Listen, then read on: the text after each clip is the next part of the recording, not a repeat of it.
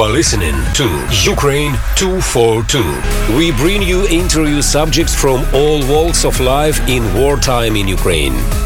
Thanks to all our listeners around the world. Here is your host, Anne Levin.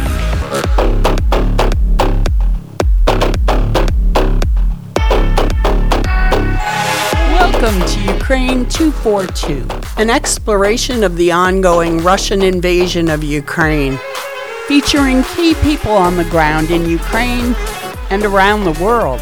I am Anne Levine, reporting from WOMR in Provincetown, Massachusetts. This week, a discussion of how art and culture are being preserved in Ukraine during the full-scale invasion. Our guest is Liana Blikarska, a research fellow at the Territory of Terror, a memorial museum of totalitarian regimes in Lviv. Welcome, Liliana Blikarska, to Ukraine 242. Thank you so much. Before we start, I wanted to ask you, what is your position with the museum? I'm a research fellow at the Museum Territory of Terror. I do researches. I'm specializing mostly in Second World War, in Holocaust, but also post-war deportation and survival strategies of Ukrainian and Polish intelligentsia in Galicia during the First and Second Soviet occupation and then post-war period. But also I'm doing oral history because we also have oral history project in our museum. So I'm an interviewer there as well. So museum was created in 2009. The creation of the museum in 2009 was initiated by the Lviv City Council, which chose to build on the ground of the World War II Jewish ghetto, which after its liquidation was used as Soviet Transit Prison number 25. This museum, a municipal institution, was originally tasked to research and recover the lost pages of history from the middle of the 20th century.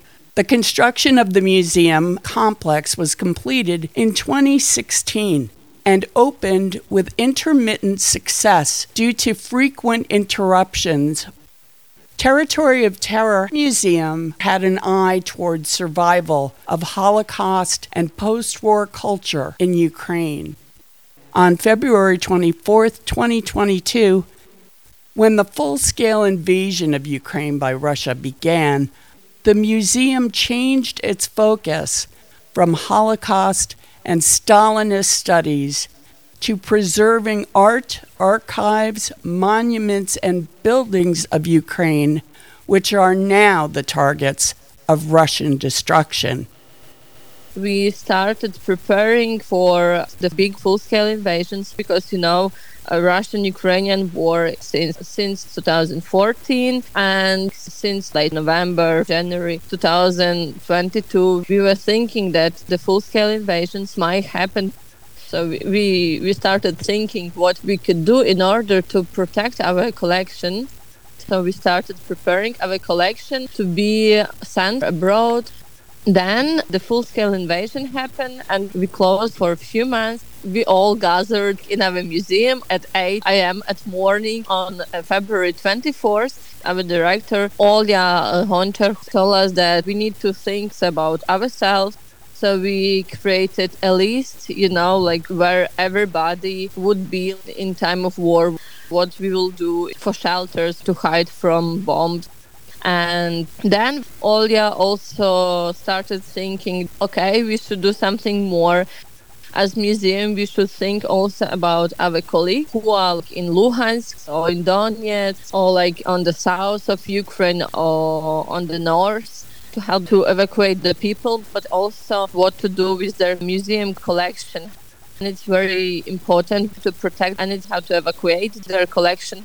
So she and colleagues from other cultural institutions decided to create a museum crisis center in our Territory of Terror museum in Lviv and started operating in order to protect the Ukrainian collections and Ukrainian art For example, right now in Lviv Museum, we have our collection, but also we have Luhansk Oblast Museum exhibit that was evacuated from Luhansk. And we have some exhibits of the Naked Room Gallery from Kiev that evacuated their exhibits. You could get more information on the Facebook page of the Museum Crisis Center. There you could see how many museums received this help, and also you could see what is going right now with the museum and collections in Ukraine. For example, yesterday 2 museums in Odessa and 1 in Mykolaiv was destroyed because of the Russian shellings and bombs. Also, in our museum, we decided that we should do more. So we decided to hold a project called Wounded Culture. For example, we went to Sumy region to Ochtyrka, and in Ochtyrka their museum was destroyed on 8th of March 2022. So we went there to record the testimonies of museum workers, how even the museum was destroyed, but they started to rescue the collection and the exhibits. So we were talking with them about this. And IT guys modeling virtual reality of destroyed museum and of some exhibits that were rescued. And we have presented this project abroad in Germany. And right now we are talking with Ukrainian Museum in New York to present the project there. So visitors could take a virtual reality tour in this destroyed Ochtyrka museum, but also you could listen to the testimonies. Liana creates audio-visual history installations which are experienced with virtual reality headsets, enabling the visitor to see lost works, buildings, and even towns, while simultaneously hearing an audio guide with testimonies gathered from survivors. Because the exhibits are contained solely in virtual reality, they can travel and be shown anywhere. It's the same technology used in video games. Virtual reality constructions use photographs and computer-generated images to give the visitor the experience of entering and walking through buildings and rooms, while hearing an audio guide and oral histories gathered by Liana from survivors. Liana, are you going to be able to do virtual reality that you describe of other cities, other museums? Yeah, that's what we're going to do. We're planning to go for Kharkiv Oblast to record and do the virtual reality of destroyed museums there. For instance, to Skоворodinivka or to Izium and do the virtual reality there. The city of Kherson in eastern Ukraine was occupied for 6 months by Russia until they were forced to withdraw last fall. What about the museums in Kherson? Is it true that they were looted and even the museum buildings themselves have been destroyed? Partially, yes. A lot of the collections weren't evacuated and some of the exhibits stolen. The Russians continue to bomb the museum, the cultural institutions. So now they just destroyed our culture. I'm glad that you asked because of the situation in Kherson that Russians are bombing the city. So we are planning in early September to do an expedition there about Kherson Contemporary Art Museum and Kherson local Oblast Museum, and to shoot our second virtual reality episode about Kherson Art Museum. There is an event that just happened, which is that Russia stole Potemkin's bones from Ukraine. Potemkin, of course, was the 18th century military commander and lover of Catherine. Why did they do it? I don't know. I couldn't explain why Russians are destroying. Despite that Kherson is liberated, it's still a lot of shellings in Kherson and Russians are bombing the city. Why they destroying the monuments, why they selling civilians, why they destroying our culture, and why they are so eager to destroy us. It's pretty complex question, so I don't have the answer. But it seems like the Russians would want to preserve the Ukrainian treasures, which they believe belong to them. I find it so just unbelievable. Is this something that you're all struggling with?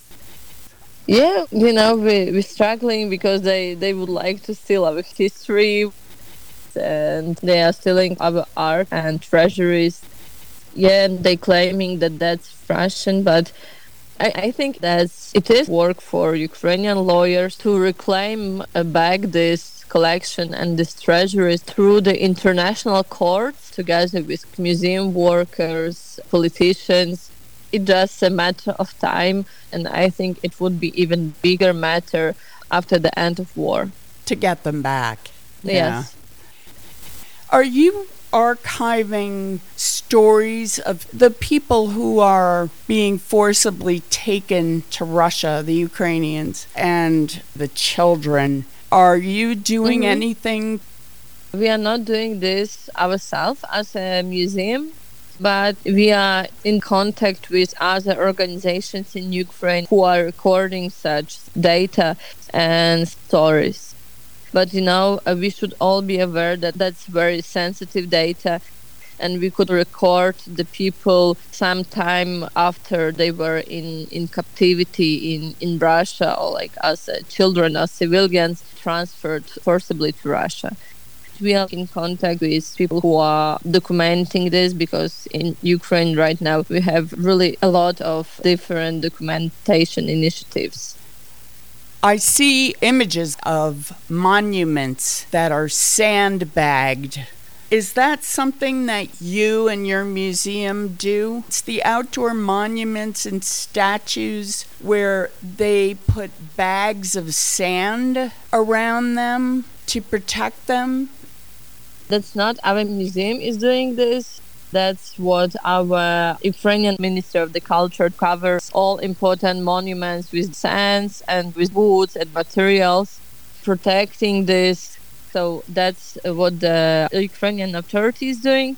Also, cultural and public institutions themselves who are covering, for example, if they have important glass arts, stained glasses, yes, they are covering also by themselves.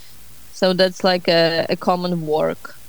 A lot of monuments that were built in Soviet times are taken down right now, and we are gathering some of them in our museum, and we are planning now to maybe create a smaller museum about these monuments, because it's important not only to take them down and pretend that they weren't existed like in the public space, but also tell why they were put there and why we're taking them down right now, and who is in these monuments and what was their role in the public sphere.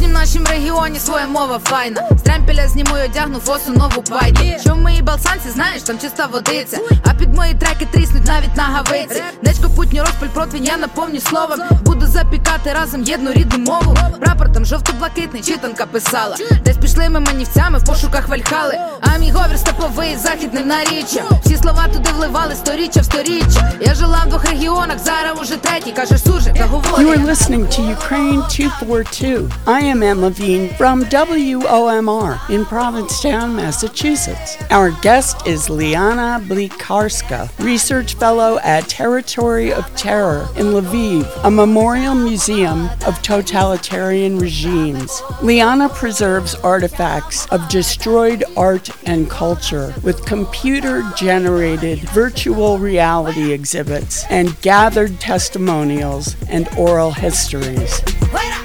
Liana is a dedicated and passionate historian. Outside of her work at the museum, she used her skills to collaborate with a visual artist in an online documentary about the fate of Crimean Tatars. still before my eyes was my personal project of oral history about Crimean Tatars deportation. Tell us about the Crimean Tatars. So, since 2014, Crimea is annexed by Russia, and they're doing horrible stuff right now with Crimean Tatars. They called their organization terrorist organization, and a lot of Crimean Tatars in Crimea facing sentences now in prison that was purely constructed for purely political reasons, and that's a lie. But Russian government is doing that to them. And you know that some of the Crimean Tatars in prison right now are grandchildren of the Crimean Tatars that were deported in May 1944. The Soviet government decided to deport Crimean Tatars populations of Crimean Peninsula to Uzbekistan and to Kazakhstan and Siberia. And that's also important to mention that a lot of Crimean Tatars, they serve in the Soviet army. So, for example, when men were coming back from the front line, from the Red Army, the government told them not to come back to Crimea because their wives and grandparents and children were deported already because they are enemies of the people.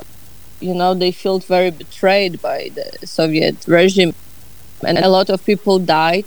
So before 1944 in Crimea, it was around 200,000 Crimean Tatars inhabitants. And after the deportation, it was left only 11,000. So it was really the genocide of Crimean Tatars. And then, since the independence of Ukraine, a lot of Crimean Tatars, they were coming back to Crimea and were living peacefully there until 2014. I have a lot of friends who are Crimean Tatars, so when I got to know the story, I decided to do something, and I did with my friend Daria Kultsova, who is a Ukrainian painter. We did an art and history project, and we found the oral history testimonies of Crimean Tatars about their deportation and put these excerpts of these testimonies on Google Earth map. And there you have different points of the settlements from where people were deported. Each is accompanied by testimony or some visual material, and then is linked to the place where they were deported. We decided to limit ourselves only to Uzbekistan, but it was also a lot of people that were deported to Siberia. What about Crimean Tatars' art, their culture, their archives? You're protecting them? We are collaborating because Crimean Tatars are protecting their heritage and art and archives themselves. When the annexation of Crimea happened, a lot of Crimean Tatar activists escaped to Kiev and researchers to Lviv. And right now we have a few big Crimean Tatars organizations. We have, for instance, a Crimean House in Lviv and other smaller organizations, and they are protecting their heritage themselves, but we are collaborating with them. For example, this year, in the anniversary of Crimean Tatars deportation, and in our museum, we held a performance together with Crimean House. And now we are thinking about doing a common project about their return back to Crimea in the 90s. It sounds like all of the different organizations and museums really are connected and working together. Is that the case? Yeah, we are all working with this, and we weren't really so united, I think, even before full-scale invasion. So, I hope it will continue, because when I'm seeing how the people, they are unite together, that's like something totally incredible, how they together collecting money for everything, when also some volunteers, they do the advertisement that we are gathering money for them, like soldier or for civilian needs, or even for protecting art, or for the shooting documentary film or something. The Ukrainians are unbelievable in how fast they're gathering this money. It's incredible. You must be extremely proud. You sound optimistic, actually. Are you optimistic? It's very hard to be optimistic when when you couldn't really plan your day, plan your work, because you could just start doing your work and then it's air alarm and you should go to the basement. When air alarms they are on, we are just all going to shelters because they are shelling people. That's really everyday routine. Even in Lviv, for example, I couldn't have my car fixed for 2 months because the car repair shop is not working when the air alarms are on. So they had an only free spot 2 days ago, but then it was already also an air alarm. So we postponed this. And today, when they had really this few minutes free, I just ran, into their spot to do my car. So it's very hard to plan something in Ukraine because Russia is trying to kill us not only physically but also mentally, even if we are far, far from the front line. Everything is changing, and with these air alarms and rockets. When did they start? It wasn't happening too much in the beginning in Lviv, right? Since February 24, 2022, we have an air alarm in Lviv almost every day. And last year, bomb partially destroyed the big training center for soldiers near Lviv. Then it was like few big shellings in Lviv. And a few weeks ago, also, they destroyed civilian building in Lviv, just like normal residential flats, So it's like we are really paying attention to this air alarm because nobody knows when they would put the rockets, And some person who just died in the front line or died because of the Russian bombing, this person is civilian. And news from the front line, from civilians, every time, and that's a bit crazy how we all are managing also to work. I think my colleagues who are doing still intellectual work and culture initiatives, they are incredible because it's very hard to concentrate and to do work in such circumstances, but I'm trying to be optimistic. Yeah, I think that I'm combining this optimistic approach with this. That's a great reality perception. So, I hope it will continue, Yes, that is just terrible news, and I'm so sorry that you're living like that. I have one little question. At the end of every show, we play a song under the credits. What song would you like us to play? Whoa! Wait, I need to think actually. Could it be also a Ukrainian song? Oh, of course. Only English song? Ukrainian's fine. So there is one song that I really like this. That song by Alona, and it's called Наше злото. That's about the Ukrainian language and different dialects of Ukrainian language. The message of the song is that we should unite all the different words that we have in Ukrainian because language is so rich that we should use all these words. And I really like this song. So, Наше злото, our gold. Well, I really enjoyed speaking to you. Thank you so much, and thank you also for your work, that you're raising the awareness in your country, in your society about the war in Ukraine, but also about what is happening with our culture and art and the museums. Thank you so much. It is my honor and my pleasure. And also feel invited to Ukraine. After the war will end, I hope after our victory, and we will celebrate this all together. Nothing would make me happier. Okay. Okay, I'll be seeing you. Sure. Thank you. Bye-bye, Liana. Thank you. Bye. Bye.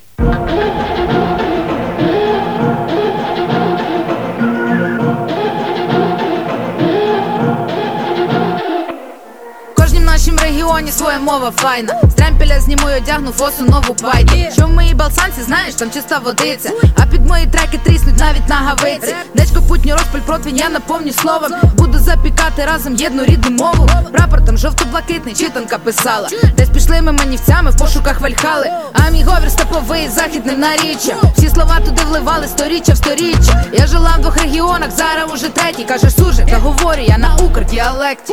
І коли я мову говорю, та народною, ні з документів, не з правил, а природною. Такої вдома не вчили, такої я утонала. Для мене мама цей говір із молоком передала. Ну якось так співаю, кожне слово розумієш. Ти що гадаєш, по-гуцульськи тільки ти вмієш? Ми добре знаємо правду, нам свою лінію гнуть. А тут би здалось якусь співаночку закигнути. Своє позабули. Our Gold by Aliona featuring Flinka. Thank you to our guest, Liana Blikarska of the Territory of Terror. To see the museum, go to museumterror.com. That's museumterror.com. I am Ann Levine, the host and producer of Ukraine 242 from WOMR in Provincetown, Massachusetts. Editing, Ursula Rudenberg. Recording, Michael Levine. To see pictures of our guests and to access our library of our previous shows, go to Ukraine242.com. Thank you for tuning in. Until next week on Ukraine 242. Ти що гадаєш, по-гуцульськи тільки ти вмієш? Ми добре знаємо правду, нам свою лінію гнуть. А тут би здалось якусь співаночку закигнути. Своє позабули, так було роками. Від очілей переймили, все за ворогами, за ворогами. Таке було. А не станемо й ми більше, то саме було то. Наша мова така різна, і то наше золото, і то і наше золото. Гойра!